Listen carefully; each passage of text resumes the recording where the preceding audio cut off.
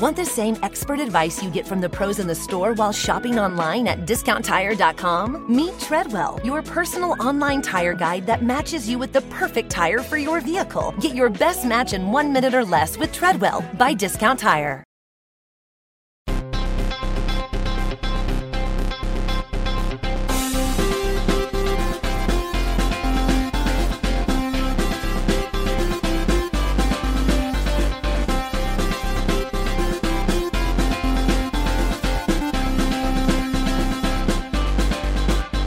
Welcome to Pod Save America. I'm John Favreau. I'm Dan Pfeiffer. Here we are, Dan, in our nation's capital together. It's like we never left. It's like we never left. On today's show, Republican leaders struggle to respond to Trump's Nazi dinner. Congress passes a law to protect same-sex marriage as Washington gears up for a busy lame duck session. The GOP conducts a midterm autopsy and later went to the White House to talk to Chief of Staff Ron Klain about Joe Biden's plans for 2023, Twitter, Trump, and the World Cup. It's a wide-ranging interview with Ron. But first, check out Crooked Media's newest podcast, Work Appropriate, where author and host Anne Helen Peterson sets out to find solutions to everyday workplace problems, whether you work in an office chair or a sixth-grade classroom. Listen to Work Appropriate now wherever you get your podcasts. New episodes drop every Wednesday. Also, it's runoff time in Georgia. Election day is Tuesday. If you're a Georgia voter, head over to votesaveamerica.com to make your plan. And if you want to help out no matter where you live, you can donate and find remote and in-person volunteer opportunities to make sure the Warnock campaign has the resources it needs to win. All right, let's get to the news and kick things off with an update on the meal that Donald Trump shared with anti-Semitic rapper Kanye West and white supremacist Nick Fuentes, also known as Dein Kampf. Do we know what they ate? Has that been revealed? Wow, that's maybe we need some reporting on that. You know, maybe you can break that story, Dave. I'm not really a reporter per se, but maybe people I follow on Twitter could do it. Yeah, we should give, of course, Crooked Media's own Sarah Lazarus credit for the title, Dein Kampf, and all funny things that you hear on this pod. After days of trying to avoid questions on the topic, Republican politicians were finally forced to respond, and here's what the party's two congressional leaders said. First, let me just say that there is no room in the Republican Party for anti-Semitism or white supremacy. And anyone meeting with people advocating that point of view, in my judgment, are highly unlikely to ever be elected President of the United States. I don't think anybody should be spending any time with Nick Fuentes. He has no place in this Republican Party. I think President Trump came out 4 times and condemned him and didn't know who he was. Well, he just said he didn't know who he was. He didn't condemn him or his ideology. Well, I condemn his ideology. It has no place in society. What is your take on that? And what about the former president for deciding to have that dinner? The president didn't know who he was. So that was Mitch McConnell and Kevin McCarthy. What do you make of the timing and the difference in tone between the two responses? Well, the timing is these people were actually forced to speak to reporters because Congress is back. They could no longer just ignore their phone, not respond to texts from their press secretary. They had to actually appear in public and answer questions. The differences between the two are Mitch McConnell has his job and Kevin McCarthy doesn't. And Kevin McCarthy needs people who pal around with Nick Fuentes to vote for him to be speaker. It is when you really get down to it, as you guys talked about last week, but as it currently stands, the vote for speaker is going to be early next year when Congress reconvenes. McCarthy does not yet have the votes. One of his key supporters who is holding it together for him is Marjorie Taylor Greene, who was kicked off her committees for attending a conference with Nick Fuentes. Not to defend Marjorie Taylor Greene, and I have to be careful what I say here because Elijah will clip me out of context. Yes. But I don't know if you saw the Washington Post story on this brouhaha. And it has Marjorie Taylor Greene saying that after she appeared with Nick Fuentes at this event, someone showed her things that he had said, and she was horrified and thinks that no one should ever be hanging out with Nick Fuentes. Even Marjorie Taylor Greene is now ahead of Trump on this issue. Sure. I mean, like, if we're going to put aside all the other anti-Semitic things Marjorie Taylor Greene has done. I'm not giving her any credit. I'm just saying that's how bad Donald Trump is. Yeah, and I mean, also, we have lost the thread, people. Nick Fuentes is a problem for sure. But let's say the dinner party had just been Donald Trump and Kanye West. It should be just as big a problem. Well, especially because right breaking news. Right before we started recording today, we got it in under the wire, Dan. Kanye West is on Alex Jones's program. Okay, stop. Problem. That's right there. Nothing that comes after that sentence is ever good. A wonderful family program. Yes. And they're talking as they do on that show. And at one point, Alex Jones says, "You're not Hitler. You're not a Nazi." And I don't even know what the context was for that, but that's, Kanye West responds, "Well, I see good things about Hitler also. Every human being has value that they brought to the table, especially Hitler. Especially, not like even Hitler, especially Hitler." Like that. So now we're getting into, anytime you're talking about Hitler, it's never going to go well. Look, Kanye's a glass half full kind of guy. That's how we get here. But yes, that's all bad. That is very true. But even before that, Kanye West said horribly anti-Semitic things. All of his sponsors dropped them at great financial cost to themselves. He was a pariah in society, and he was able to bring a +1 to a dinner with a former president of the United States.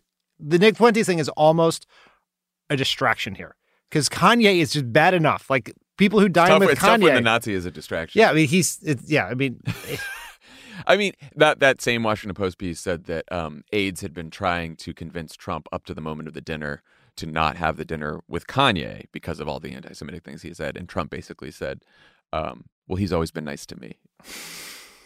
That was he's always been nice to me. And they said that basically Trump just doesn't ever want to denounce people who support him, which is just everything you need to know about Trump. In fact, he may want to pardon some of them. Yeah, exactly. So McCarthy still needs Trump, and he needs all the Trumpy people in the House to make him speaker. McConnell doesn't need that as much, but before we welcome Mitch to the resistance, as we've done a few times already, I think. I have not. It's very clear, Elijah. You're more of a Romney guy. Here's what Mitch said to a follow-up question about Trump in 2024. If Donald Trump wins the Republican nomination, would you support him? Look, let me just say again, there is simply no room in the Republican Party for anti-Semitism or white supremacy. And that would apply to all of the leaders in the party who will be seeking offices. I mean, it sort of tells you everything you need to know that Mitch McConnell can't rule out supporting the guy who dined with a Nazi if the alternative is like 4 more years of Joe Biden. What? It gets to the core of modern republicanism. Yeah. Which is power at all cost. Nothing else matters. And Mitch McConnell, whether he likes it or not, would rather have an anti-Semite in the White House to appoint conservative judges than Joe Biden. Yeah. And that's it. And he's wrong about his party. There is clearly room. There is a wide lane for people who pal around with anti-Semites. In fact, it may be, at least with some of the hardcore base, there is more room for people like Nick Fuentes and people who dine with Nick Fuentes than establishment Republicans who want to cut Social Security to pay for tax cuts for big oil companies. Yeah, no, that's fairly clear. And I'd also take issue with McConnell saying someone who dines with Nick Fuentes is unlikely to be elected president. I don't. I hope not, but we already saw Donald Trump elected once.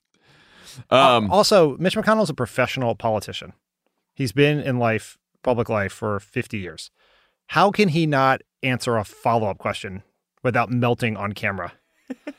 He knows he doesn't want Donald Trump to be president again, but he knows if he says no and splits himself from Donald Trump this early on, he doesn't have an out later if Trump wins the nomination, and then he has to get on board, because if he doesn't get on board, like you said, that hurts his chances, the Senate's chances of, confirming conservative judges and cutting taxes. Yeah, he knew that going into that press conference. And so maybe just spend 5 fucking seconds to think of an answer. I'm not going to answer hypotheticals. Yeah, no. He's a doofus. His press secretary's a doofus. All of them. It's not that hard.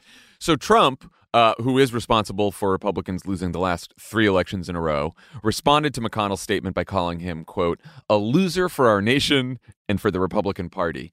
He then said of Fuentes, quote, I had never heard of the man. I had no idea what his views were, and they weren't expressed at the table in our very quick dinner, or it wouldn't have been accepted. So Maggie Haberman reported that Trump's statement was a version of what his advisors have been trying to get him to say. I assume the latter, not the former part. So mission accomplished, I guess. So what happens now? Does everyone just move on from here or what? Like, how do we make sure Dein Kampf isn't memory hold like so many other Trump controversies? This is probably the final piece of evidence we ever needed that Donald Trump listens to our podcast. Because he is doing the thing to Mitch McConnell that we've been telling Mitch McConnell to do to Trump. Yeah. And I worked with a guy once who, when I was on the Gore campaign, who used to do a lot of like cable TV debates with the Bush campaign. And his trick was always to start with the Bush campaign's talking point and just totally confuse them. And I think that's what Donald Trump is doing here to Mitch McConnell. He's getting ahead of the loser argument. I mean, it's going to get memory hold. I hate to say it, but it is going to get memory hold. I was even just in the process of preparing for this podcast reading other low moments for Trump, and you like forget some of them. Yeah. Just the absolute. I mean, some of them, look, I think very fine people on both sides is one that had some staying power. Like it didn't obviously define staying power. Well, do we remember it? Did when it you hurt think him? of like top worst things about Trump, right? What do we think about? Very fine people on both sides. They're not sending their best. Rape it. Sending the violent speech, mob to murder Mike Pence is high on the list. Yeah, well, that's always you'll remember that. Yeah. Greatest hits. Yeah. Could this end up in the greatest hits file? I don't know. Like he's now running a presidential campaign again. I think every Democrat from now until the end of 2024 should be saying like Donald Trump launched his campaign for president by having dinner with a Nazi. It's pretty easy. Yeah. It's such a funny. It happens to be true with Kanye West, with two Nazis, including Kanye West, because the Kanye West part really just like hammers home the absurdity of the whole thing. This is a thing that I wrestle with when it comes to how we talk about Trump, because we are right back into the same problem we had from 2015 to 2021. Which is Donald Trump sucks up all the oxygen. He is so outrageous, so terrible, and so worthy of our condemnation and criticism and political attacks that other Republicans just walk around doing terrible shit without facing any consequences. And so, what I think one of the reasons for our success in this 2022 election is we didn't talk about Trump. We talked about Trumpism using the term MAGA extremism or MAGA Republicans to talk about it. And is there a way, and I think we should think about this up until the moment Trump is the nominee, is how do we talk about Trump in a way that undergirds the message we want to do about Republicans writ large, including Trump? Yeah. Right. Is it they're standing with a guy who did this? They refuse to condemn him. This is another example of extremism, another example of the dangerous elements within the party. But there is this real fear that, we're going to talk about this in a minute, but Republicans just took the incredibly unpopular positions on marriage equality. They're trying to blow up the economy or Social Security. And no one's going to know any about that because of Trump dines with Nazi rappers. Yeah, though I think that's a pretty damning allegation. It's hard because we don't know that we're going to be facing him, right? I don't think this is like, he stood next to Putin in Helsinki and he said nice things about Putin, right? It's like, I think this gets to it does fit in with the extremism frame, right? Like, I don't think we have to make this like, he dined with a Nazi who wants to give tax cuts to the wealthy and gut Medicare. Yes. The Nazis have always opposed Medicare. Trump opposes Medicare. And that's the real problem. Yes. The real problem. No, I think that this one is, and I think but you're right, though. You can't just make this about Trump and then split him from the Republican Party because the people who in the Republican Party, the few people who have condemned Trump for this. I mean, I guess Mike Pence also said that Trump should apologize. Mike Pence has never which demanded is also funny, anything in his life. Imagine he should apologize. Yeah, okay, that's going to do it. I'm sorry I had dinner with the Nazi. Yeah, he should levitate above the earth. Those are equally likely things. But there are a number of people in the party, most of the politicians in the party, who have refused to condemn Trump for this. And I think you hang that around their neck. Like, you don't let them forget that. Yeah, I think that's right. I think you kind of have to. But this is an easy one for people to understand. This is my point on this. Like, Nick Fuentes, his comments are not like, they're pretty, we should go back to segregation. Jewish people should leave the country. January 6th was awesome. Like, it's very... Kanye West defending Hitler. Kanye West defending Hitler. That's one that's going to break through, I think. I think that's one that's going to break through. That's one thing Kanye's been pretty good at, is attention. Anyway. All right, let's turn to some happier news. This week, Congress passed a law that will finally grant federal recognition of states' same-sex and interracial marriages. here in 2022. The bill was introduced after Clarence Thomas suggested in his Dobbs opinion that the court should reconsider not only abortion rights, but precedents that protect the right to use contraception or marry who you want. The Senate vote was 61-36, with more than half of all Republicans voting no, even though over 70% of Americans support same-sex marriage and over 90% support interracial marriage. What do you think explains the no votes? And do you think this is now settled as a political issue, or will marriage come up again in 2024? We have several times said marriage was settled as a political issue, and it has come back again. And I think as long as the Republican Party is in the thrall of right-wing MAGA extremists who want to take away our rights and freedoms, then it will come up again. You can see a backlash at the state level trying to make life harder for people who enter into same-sex marriages. So I think it will remain a live issue. I think some Senate Republicans clearly wanted to take it off the table. There was reporting that more Republicans wanted to vote yes on this bill, but they faced real pressure from the evangelical right to get them to vote no. And it is worth noting that more than half of Senate Republicans voted against enshrining same-sex and interracial marriage. This is a issue with 70% approval on same-sex marriage, and obviously much, much higher on interracial marriage. Yeah.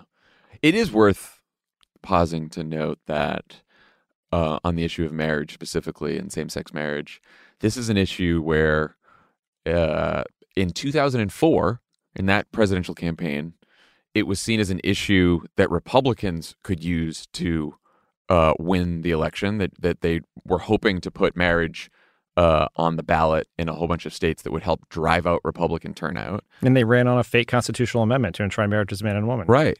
And then in 2008, when Obama ran, it was still only supported by 39% of Americans, and 51% opposed it. And Obama was obviously for civil unions then, and then became for marriage later on.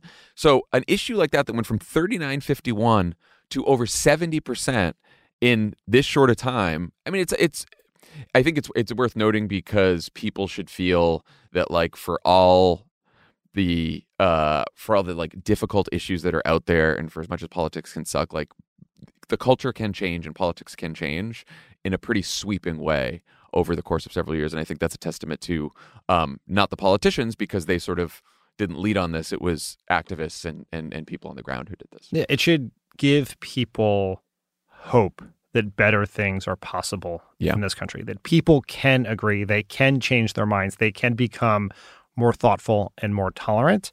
And it really happened in ways, as you said, the politicians led from behind on this one. And it was organizers and activists who pushed, but it was just the public came around because they saw people in their lives who were in loving, this is what Obama talked about when he came out publicly, for people who he knew who were in loving relationships that were just as loving as ones between a man and a woman. And it changed their minds. It widened the aperture to see something different. And so that could happen in the coming years on a lot of issues that seem intractable right now. And so if you think that we are just going down the toilet of polarization and negativity and revanchism and all of that, is that there are very recent real world examples of things changing and changing dramatically for the better in this country. Persuasion happens all the time. It's possible. And don't give up on it. I mean, as you told us last week, you're a big persuasion guy. And I'm a big persuasion guy.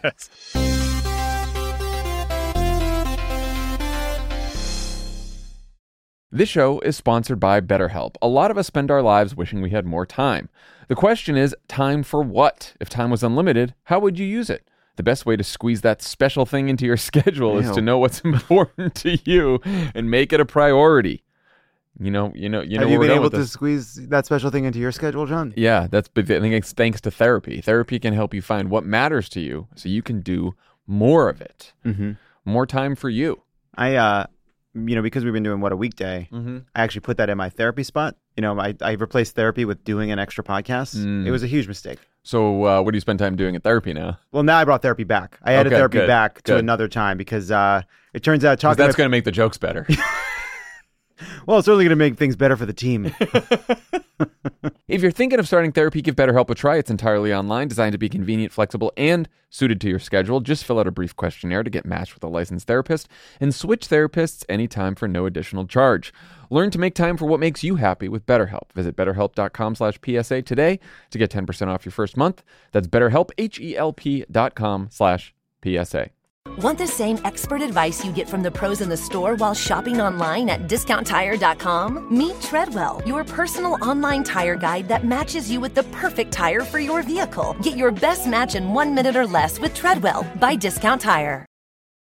When it comes to listing your home for sale, everyone and their mom has advice. Oh, honey, who's going to want to buy this place? On a cul-de-sac? It's literally a dead end. But for professional advice, a RE/MAX agent actually knows best. Let's start with a neighborhood analysis.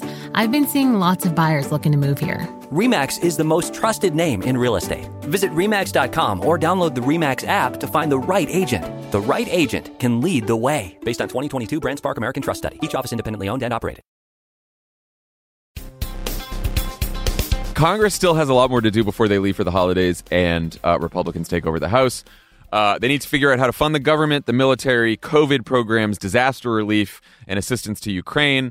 They want to pass the Electoral Count Reform Act, and they want to lift the debt limit because of stories like this one from Bloomberg on Tuesday. Quote, Senate Republicans want to leverage the next U.S. debt limit increase to force cuts in projected federal spending and changes to Social Security and other entitlement programs, the party's number 2 leader said. That would be Senator John Thune, who floated increasing the retirement age in an event that Bloomberg covered. Why wouldn't Democrats make diffusing the debt limit the top priority in the lame duck? Of course, the bill they just passed was a top priority, should be the top priority, was a bipartisan bill. I imagine that if it was up to the White House and most of the Senate Democratic caucus, they would 100% defuse the debt limit tomorrow. I think that's correct. All the folks in the White House that you and I know well were with us in 2011 and 2013 when Republicans pushed the economy to the brink of collapse by using the debt ceiling.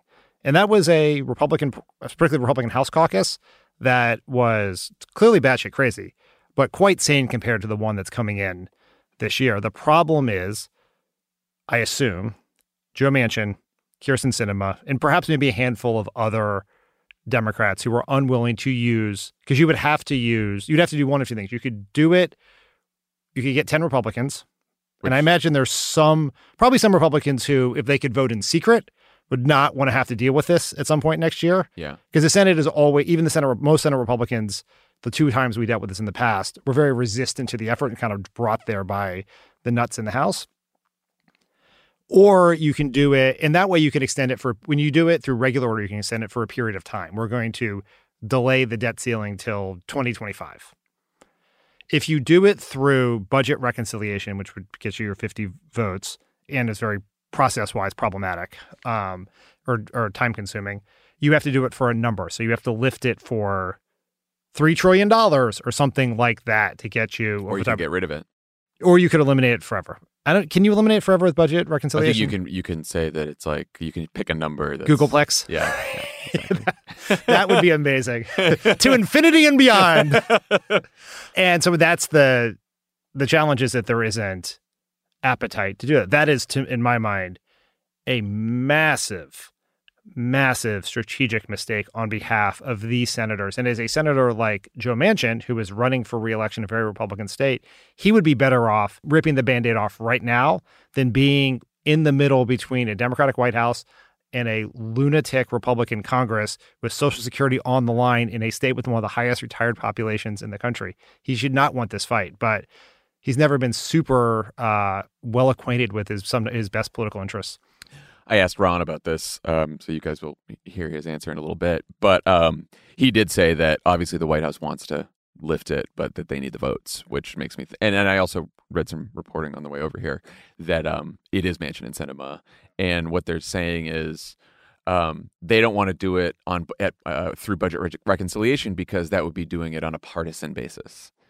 So it's like you'd rather have Kevin McCarthy and his band of nuts be negotiating on this when, you could just, the whole economy could end up destroyed because we breached the debt limit because we didn't bow to their crazy demands? And the Senate Republicans are more like the House now than they were then, right? The Rob Portmans of the world are gone. They're replaced by J.D. Vances, right? We couldn't end up with Herschel Walker there. You have there are a bunch of people from previous cycles like Tommy Tuberville and others. And so there is going to be, when this happened in 2013, it was all the nuts in the Republican House plus Ted Cruz who forced his conclusion. And Ted Cruz was ostracized in his caucus. So they're like, why is this horribly annoying person making us work all this time on such a stupid thing? But now there are a bunch of Ted Cruzes. They're all competing to be Ted Cruz. And it's going to happen with Donald Trump running for president and a Republican presidential primary happening at the time with a bunch of people egging it on. It is deeply dangerous. And Joe Manchin... Someone's got to talk some sense into Manchin and Sinema on this one. We're not going to get to that. Yeah, let's check the calendar. We've been doing that for a couple years. Are we in 2021 again? If we are headed for another showdown with Republicans over the debt limit, what does that look like? What are the politics? How should Democrats handle it? Let's say what we think is going to come to pass comes to pass, and Manchin and Sinema act like Manchin and Sinema, and then we're in a debt limit fight. My recommendation, if someone were to ask me, and they really shouldn't, is to adopt the position that Barack Obama adopted in 2012 and 2013, which is that Democrats will not negotiate over the debt limit. You pass it or you don't. Yep. We're not going to be in some situation where we're going to use a esoteric, anachronistic legislative mechanism that simply allows us to adjust for the bills we already paid, to make huge changes to federal entitlement programs, to Social Security, to Medicare, to budget cuts. We are not going to do that. And so it is either you have to play a game of chicken and center that fight around Social Security and Medicare. And John Thune helpfully laid out what the stakes of that fight were. And so that on paper should benefit Democrats. Like there was a Navigator poll out taken post-election to sort of get an understanding of these are people who said they voted in the midterm elections. And Social Security and Medicare was an issue that was more important to the swing voters who decided the election than jobs in the economy. It was number 3 behind abortion and inflation. And ending the guarantee for Social Security and Medicare is by far the number one concern of all voters about the new Republican Congress. So that would lend itself. But here's the big caveat. So that's like, well, yeah, maybe Manchin's doing us a favor. We'll get a fight. We can, reframe the entire economic question in high stakes. But it is likely to be deeply damaging to the economy and damaging to the president at the same time. And for the majority of voters who do not consume political coverage as closely as us, what they will see is, there's a big fight in Washington, and now the economy's really fucked over up. Government spending too much money. Over government spending too much money. And I hear that Republicans might be at fault, but I don't know. Why can't Biden fix it? He's the president, and then that's all they hear. It's very possible they could have this huge fight. Democrats could win. They could emerge strengthened by it. I think that is what happened for Obama in 2013. Unfortunately, the Obamacare website stopped working 10 days later, so it was a brief honeymoon. In 2011, that was deeply damaging to Obama. He hit his lowest poll numbers. After that, we were in the middle of preparing for the reelect the next year. We were losing. The outcome of that fight was Barack Obama was losing to a generic Republican by several points in our polling after that. When our credit rating was downgraded. Yeah, credit rating was downgraded. We had a month where 0 jobs were created. 0. The exact number 0, which is almost mathematically impossible to land on that number in a country of 300 million people. And it's dangerous. The thing is it's dangerous. Forget who wins the politics. Both times we came very close to going off the edge, not paying our bills, defaulting on the people not getting their Social Security checks, massive impact on the global economy, returning to a recession, all bad. If you can avoid it, avoid it. Yeah. And I think this also goes into the way to frame it is to start framing it early if you're the Democrats that like these extremists are now taking the economy hostage because they can't get their way. They cut Social Security and Medicare. Yeah. All right. So finally, the RNC announced that they're forming a committee to do an autopsy on their disappointing midterm results. The committee includes Kellyanne Conway, anti-gay evangelical Tony Perkins, and Unabomber fanboy Blake Masters, the failed Arizona Senate candidate who Republican pollsters have said was less popular than the man accused of child molestation who they ran for Senate in 2017, Roy Moore. What a party. What a party. In fairness, I think Masters does seem like the kind of guy who's intimately familiar with autopsies. just maybe not the kind that they're trying to do here. He just watches that autopsy channel 24/7. Right? I mean, that's the kind of guy. I think I put him in the outline as serial killer impersonator Blake Masters. I know, and honestly, that gave me inspiration. Yes, your joke was better, or Sarah Lazarus' joke. Someone's joke was better. No, that was mine. Do you think this extremely Trumpy committee will deliver some fresh insights about how Republicans can win the next election? I mean, the context for this is that Ronna Romney McDaniel, who has been the chair of the RNC since 2017, so she has lost elections in 17, 18, 19, 20, and 22, is running for re-election as chair. There's a chance that she's going to be challenged by Lee Zeldin, who ran for governor in New York and he lost by a lot, but I guess less than most people lose New York by. Yeah. And one of the things she's trying to... you just left out the other challenger. Who's that? My Pillow guy. Oh, is he going to do it? Mike Lindell? Yeah, he wants to challenge Ron. Oh, I you know what? He has my full support. It's so funny. It's just we're going to look back on this period of time and be like, where you can say something called a phrase, the My Pillow guy, and everyone knows exactly what you're talking about. It's like a real thing. You remember the episode where we talked about Kanye West loving Hitler and the My Pillow guy running for RNC chair? Yeah, that was an interesting episode.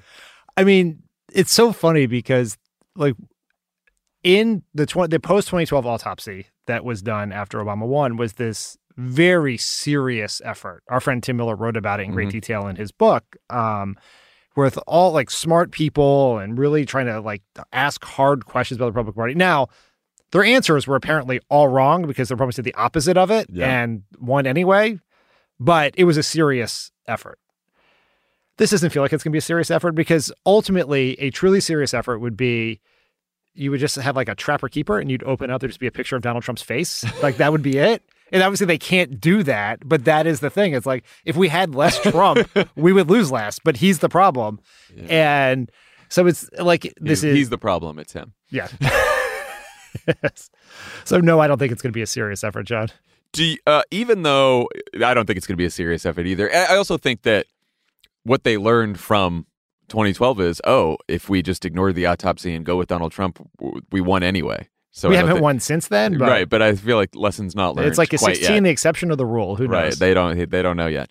On our side, even though Democrats had a historically good midterm, should our party consider doing something similar, minus the Blake Masters and the who's our my pillow? Yeah, I was going to say I don't know who ours could be us. Keep the pod save guys out of there. Yeah, what do you think? Absolutely, we should. Yeah. I think I have worked on winning races and losing races. And you always learn more from the races you lose because you actually approach it with the idea of trying to figure out what went wrong. When you win, particularly when you win a race you didn't think you were going to win, all your ideas seem brilliant at that point. Everything was obviously right, or how did you win? And I think when you look at all the conversation that's happened about why Democrats won, who turned out, who didn't, how we got them to turn out, what were the right messages, what were the wrong messages, there's a lot of conflicting information. There's a lot of information based on the exits or very selective reading of certain turnout data, narratives being pushed by people who have interests in that. Like there's a lot of confirmation bias being happening. I think it would be very helpful to figure out a real analysis of who decided the election, what messages work with them, where they got their information. Was it a validation of this or a vindication of that or a statement against this person? I thought that the Navigator poll I referenced earlier is helpful in that, but there could be a real project to help us understand, because there are some places where things didn't go right. Yeah. Like what went wrong in New York? Why did Tim Ryan not do much better against a great candidate like Tim Ryan, do not any better than other Democrats did against a terrible candidate like J.D. Vance? Yeah. Like, what does that say? What is happening there? What are we missing? And by the way, the truth may not validate either side of a debate, right? Like it could end up being quite complicated and nuanced over what went wrong, what went right. We will not accept that. Well, that's what I'm saying. It's like you can only do that on Mastodon. It could be the turn. I'm glad we did a lot of Mastodon jokes on the last. That's why you're pretty far down the waiting list. A lot of toots. But yeah, no, I think there's probably a lot of different explanations for what went wrong and what went right, and it could be a lot more subtle than we think. And it's very helpful for us to figure this out in advance of 2024, because I think it's been unhelpful that the conversation, at least it's sort of the online media conversation or the cable conversation, has devolved into like, the pundits were wrong, or the red wave didn't happen, or the polls were wrong, or they were right, or you believe in the pundits or you don't, it's like that. Who cares? Who cares? At this point, we just want to know exactly why certain voters turned out, other voters didn't, and why they voted the way they do. It's very helpful. I have no doubt that Jenna O'Malley-Dillon and Anita Dunn and the Biden team are looking at this, because if you're trying to figure out your plan and budget, which they are doing as Joe Biden is making his final decision on whether to run or not, you need to know the answer to that. You need to know why Black turnout was, according to some reports, lower than people thought it was going to be, why other turnout was higher. How high was youth turnout? There's been a big conversation about Gen Z and winning the election, and while in raw numbers and vote support, it was high, but as a percentage of turnout, it was lower than 18. Yeah. What does that say? Why? What, talking to people who didn't turn out, we did a big project in preparation for 2012 where we looked at the drop-off voters between people who voted for Obama in 2008 who did not turn out in 2010 to understand why they didn't vote in that time. And that informed a lot of our messaging in 2012. I'm confident that will be a similar project will be done, but I just think that will be their internal strategic analysis. I think for the rest of the party, all the people are going to be running races in 2024. I was going to say, you need a more public thing. And if anyone wants to partner with MessageBox to do that, I'm in. Wow. I don't hand out that such an opportunity lightly, but I would do it here. Yeah, well, and beyond, I was going to say, like, beyond the Biden folks, like Sherrod Brown is running again in 2024 in a very tough race in Ohio. He's going to want to know I bet he is. Why Tim Ryan did not, overperform Biden by as much as I think a lot of people expected. Folks trying to win back the House, which is very winnable for Democrats in 2024, are going to want to know, right? You better figure out what happened in New York, because if we don't win those seats back in a presidential election year, we are not getting the House back. Yeah, and it's like we can complain about Andrew Cuomo all we want. Great. Yeah, I'm fine. But we should figure out how to win those seats back. Yeah, he's still going to be around. Probably doing some podcast. Okay, yeah. So are you making an announcement? No. I just feel like that's where everyone ends. That's where all these fucking losers end up, Anyway, right. I hope you enjoyed our podcast. No, just kidding. When we come back, my interview with White House Chief of Staff Ron Klain.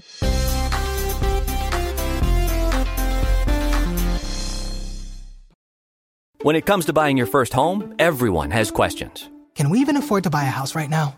Well, I need to negotiate. How do I even negotiate? Luckily, a RE/MAX agent has answers. Hey, Brian, those are really good questions. They are? Thanks. It's my first time buying. I work with first-time buyers all the time. I got you. RE/MAX agents have more experience than other real estate agents. Visit RE/MAX.com or download the RE/MAX app to find the right agent. The right agent can lead the way. Each office independently owned and operated. Look around. You can find cars like these on AutoTrader, like that car riding your tail. Or if you're tailgating right now, all those cars doubling as kitchens and living rooms are on AutoTrader too. Are you working out and listening to this ad at the same time? Well, multitasking pro, cars like the ones in the gym parking lot are for sale on AutoTrader. New cars, used cars, electric cars, maybe even flying cars. Okay, no flying cars, but as soon as they get invented, they'll be on AutoTrader. Just you wait. AutoTrader. Psst. Hey, it's me, your barista. So you know how you come in almost every day for our cold foam coffee? Yeah, well, I might be putting myself out of a job by telling you this, but now there's an easy way to foam at home with new International Delight Cold Foam Creamer. With 3 new foaming flavors, French vanilla, sweet and creamy, and caramel macchiato, who could blame you if you stopped coming in altogether? Yeah, it's that foaming delicious. You're welcome. New International Delight Cold Foam Creamer, now in stores. It's foaming delicious. Ron Klain, welcome back to Pod Save America. Thanks for having me, John. It's always good to be back. Good to be here, too. First off, congrats on a great midterm. Thank you. I mean, I think that a lot of factors went into it, but we're proud of the role the president played, his leadership, and and to achieve a historic result, to hang on to all of our Democratic senators if we, knock wood, get Georgia done next week. to have so few seats lost in the House, really a historic result, to win some critical governorships, and to actually win many state legislative chambers. Go up and down the ballot. It was really an exceptional result. So you were here in 2010. And 94. Yeah, I've seen it all. And in 2010, voters were upset about the economy. Yeah.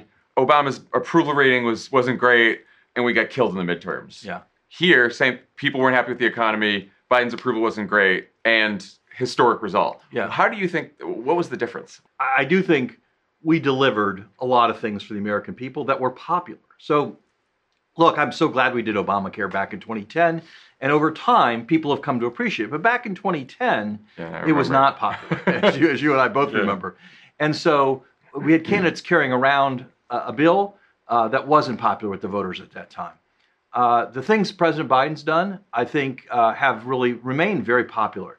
The Inflation Reduction Act, bringing down the cost of prescription drugs, the infrastructure bill, the CHIPS bill. So when the president called winners on election night, one by one, each of them said, I ran on this part of your agenda. I ran on that part of your agenda. They weren't running away from the president. They were running with the president. I think that really helped. I think that kind of sense that things were moving in the right direction, that we'd gotten things done and people liked what we'd gotten done. I think that really helped. There's just no question that abortion had a big effect on the election. We weren't the only incumbent in 2022. The Supreme Court was kind of an incumbent in 2022, and voters were very unhappy with what they had imposed on the country. That had a big factor. And then finally, we ran against perhaps the most extreme set of Republican candidates in history. I don't even know how you score that, but they were certainly at the high end of that. I think they took the cake. And I think that had a big effect. I think the president made a strong appeal twice in the closing period of the campaign for voters to show up and vote for democracy, to stand up for democracy. I think that connected with people. And I think when you put that against the kind of election denier, super MAGA extreme candidates, I think that contrast really helped us. So, ton to get done in the lame duck. Yeah. The other day, John Thune, number 2 Senate Republican, said that they do want to leverage the debt ceiling to force cuts in Social Security and Medicare. Obviously, you guys don't want to do that. You could lift the debt ceiling in the lame duck with 51 votes if it was attached to a reconciliation bill. I keep reading that people think there's not enough time to do that, but isn't that like a top priority to not let them, crash the economy by playing chicken with the debt ceiling? Well, look, we're going to look at the possibilities of trying to get the debt ceiling done. I think there are some first things first. We have to get this rail shutdown averted. That's an immediate crisis for our economy, a crisis for the towns across America that would lose access to clean water, the million workers that get laid off. So that's what we've got the Congress working on this week. We have to get the government funding. That's also a very important thing, an immediate thing. The government runs out of money on December 16th, and so the clock's ticking on that. And we have other things that need to get done. We have to get the marriage equality bill, which passed the Senate the other day, back through the House again, and onto the president's desk for a historic signing. So I think debt ceiling's part of the conversation, but we have to, line it up, and we'd have to have the votes. Are you worried about a debt ceiling fight with a Kevin McCarthy or someone else led House? Look, I think it is a concern because, let's give them some credit, they have been straight up and open about what they intend to do. They intend to cut Social Security. They intend to cut Medicare. I think we'll win that fight. I don't think the American people want to see Social Security and Medicare cut. And I think if the Republicans go down that path, it'll be a disaster. But certainly if there's a way to resolve the debt ceiling before that, that would be great. Is the president going to push to get Electoral Reform Act done? Yeah, this has been a very high priority for us. Again, it's one of those things that is very close to the finish line, not quite there. And this is, again, a thing where there's been good bipartisan work in the Senate. I need to credit Senator Collins and others for working on that. And it's very, very important. Look, we saw the near disaster we had in 2020 and the whole thing going off the rails, and then the insurrection on January 6th. And so one way to put some guardrails against that is to make it much clearer what kinds of challenges to election results are legitimate and not legitimate, and how those challenges are reviewed. And I think the Electoral Reform Act is a vital part of that, and that's definitely in the must-do category for the lame duck. Looking ahead to the next 2 years, are there any legislative priorities you think could get done with the Republican House? Well, we're going to have to see. We have had success working with Republicans in Congress We've had a number of Republicans vote for our infrastructure bill, for our CHIPS bill, for our veterans bill. All told, those are the three big ones. All told, over 150 bills that had some bipartisan support. So we've shown we can work with Republicans. The question on the table really is, can the Republican leadership work with us? Yeah. And we're just going to have to wait and see. I think there are areas that should be areas of common concern. Mental health is one that comes up quite often as an area that really should cross party lines. We're going to have to work together to fund the government, to deal with a lot of the basics and essentials. We're going to need their support to fund the war in Ukraine. So I think we've proven our bona fides on this. I think the challenge is to see what they can do. You guys looking at any executive actions over the next 2 years, or any areas where the president can sort of take action without Congress? Look, we have used the president's executive powers when it's appropriate. The president has not overreached, but hasn't been shy about using them when it's appropriate on issues like student debt relief, pardoning people with marijuana convictions for simple possession, competition issues, and federal police reform. So we're always looking for things where he has the appropriate authority, and it's in his bailiwick to act by executive action, act by regulation.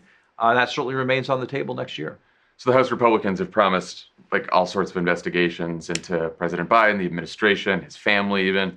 Are you guys going to cooperate with every investigation and subpoena no matter what, or are there some lines that you're going to draw? Look, I think we will follow the same rules that prior administrations have followed about trying to be cooperative where appropriate, and also, asserting our rights where that's appropriate too. I think the question really, once again, is for the Republicans. They ran around the country in 2022 and said they would fight inflation, they would fight crime, they would secure the border. That was what they ran on. And if they instead turn the House into a political investigations unit, I think they're going to pay a price for that. Yeah. And I think that's going to fall on them.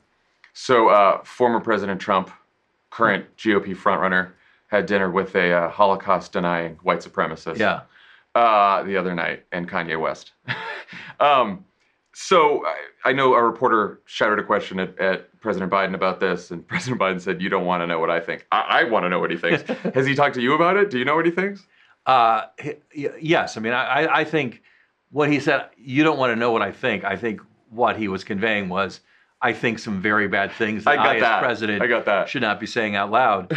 We've also quite clearly condemned it here at the White House, and the president's views are known. Look, this is a president who ran for president, largely motivated to run for president because of anti-Semitic protests in Charlottesville and the people with Nazi-like chants coming down the street. This is what's motivated his candidacy, restoring the soul of America. So, he obviously, condemns this in the strongest possible language, language perhaps so strong he can't even say it out loud. And he takes it very seriously. I think the president's been very concerned about the rising tide of anti-Semitism in this country, some of the violent anti-Semitic acts we've seen in this country. And so this is something that really matters to him. It's something he's going to be speaking out about more and more, and something we're trying to fight in every way we can. Yeah, I could imagine him wanting to speak on this, because I feel like every time he does, he's pretty strong. He is. I think he tries to use his voice on these things in a forceful but dignified way, in a way that reflects the seriousness of his views. I think one thing we learned in 2020 and in the past 2 years is how to have the right kind of exchange with Donald Trump. And we've tried to avoid having the president go down to his level and, insult for insult, shot for shot, tweet for tweet.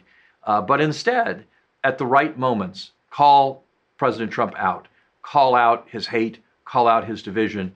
He did that very powerfully. President Biden did that very powerfully on the one-year anniversary of January 6th in the Capitol. He did it very powerfully in front of Independence Hall on the start of the fall campaign season. He did it very powerfully on Capitol Hill just a few days before the 2022 election. So he has spoken out. He will speak out. But he's going to speak out in a way, I think, that fits who Joe Biden is, which is talking in a serious, important, forceful way about the soul of America and what we need to do to restore it. You mentioned tweet for tweet. You are one of the White House's most prolific tweeters. I hope not, but might be true. Well, it's okay. I'm a tweeter myself. What do you think about the new owner's changes to the platform, particularly reinstating Trump Kanye West, and I guess all accounts that haven't broken the law that were once suspended. I will say I don't spend a lot of time thinking about Twitter itself and about how Elon Musk is running Twitter. Kind of have my hands full here. But look, I think anything that encourages hate speech is bad. And I don't think it's obviously not good for our society. It's not good for the discourse. I don't think it's good for Twitter. And but he owns it. It's his business. He's going to run it, I guess, how he sees fit. We'll see what happens. People are sort of fleeing the platform left and right. You're going to stay on Twitter? I'm going to stay on Twitter. I haven't really figured out the other platforms yet. I think it's very confusing. So we'll see. Look, do you find it helpful? Like you tweet about gas prices falling. You sort of give the press some well-deserved shit for economic narratives. Yeah. Do you think that's helpful in sort of shaping the press narrative? Here's what I think about Twitter, which is one thing is it was a piece of gospel in the Biden campaign of 2020 that Twitter is not America. Yeah, right. And that's true. I think if you go on Twitter and say, hey, is this where the public zeitgeist is? That's a mistake. I find it useful in two ways. First of all, it is a quick way to understand kind of what the press corps thinks of things, what certain kind of elite opinion makers think of things. And that's something that it's valuable. When you run the White House, you need to understand. Secondly, I find it a way, and I hear this all the time as I go around and talk to people, to communicate to our supporters and our allies a point of view and to reach people that you can't, you worked here, we have talking points, we send out talking points by email. There are just a lot of people in today's network society who aren't going to get those talking points by email. So I find it a quick way to communicate, here's our perspective on this issue, here's our perspective on this thing. And I hear from people all the time, hey, thanks for sending that out. I had to go on TV, I had to do this, I had to do that. And it helped kind of navigate things a little bit. Have you made a decision about whether you're going to stay on as chief of staff? Well, look, it's the job of a lifetime. I love it. Love working for the president.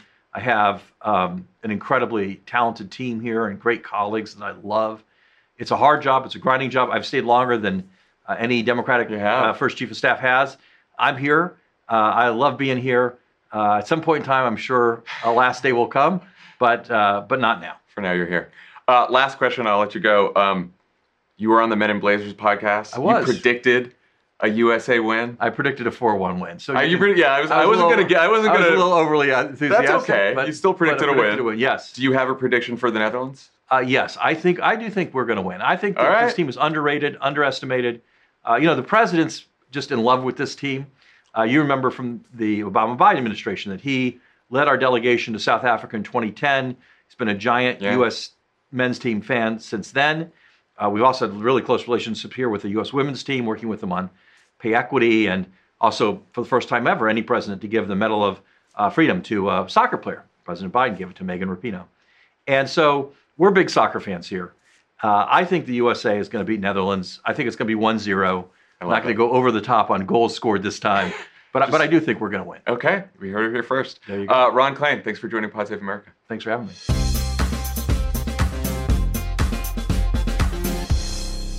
All right, thanks to Ron for joining us today. Everyone have a great weekend, and we will talk to you next week. Bye, everyone. Pod Save America is a Crooked Media production. The executive producer is Michael Martinez. Our senior producer is Andy Gardner-Bernstein. Our producers are Haley Muse and Olivia Martinez. It's mixed and edited by Andrew Chadwick. Kyle Seglin and Charlotte Landis sound engineered the show. Thanks to Hallie Kiefer, Ari Schwartz, Sandy Gerard, Andy Taft, and Justine Howe for production support. And to our digital team, Elijah Cohn, Phoebe Bradford, Milo Kim, and Amelia Montu. Our episodes are uploaded as videos at youtube.com/PodSaveAmerica.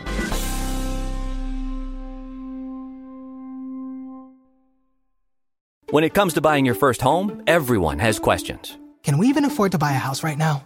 Well, I need to negotiate. How do I even negotiate? Luckily, a RE/MAX agent has answers. Hey, Brian, those are really good questions. They are? Thanks. It's my first time buying. I work with first-time buyers all the time. I got you.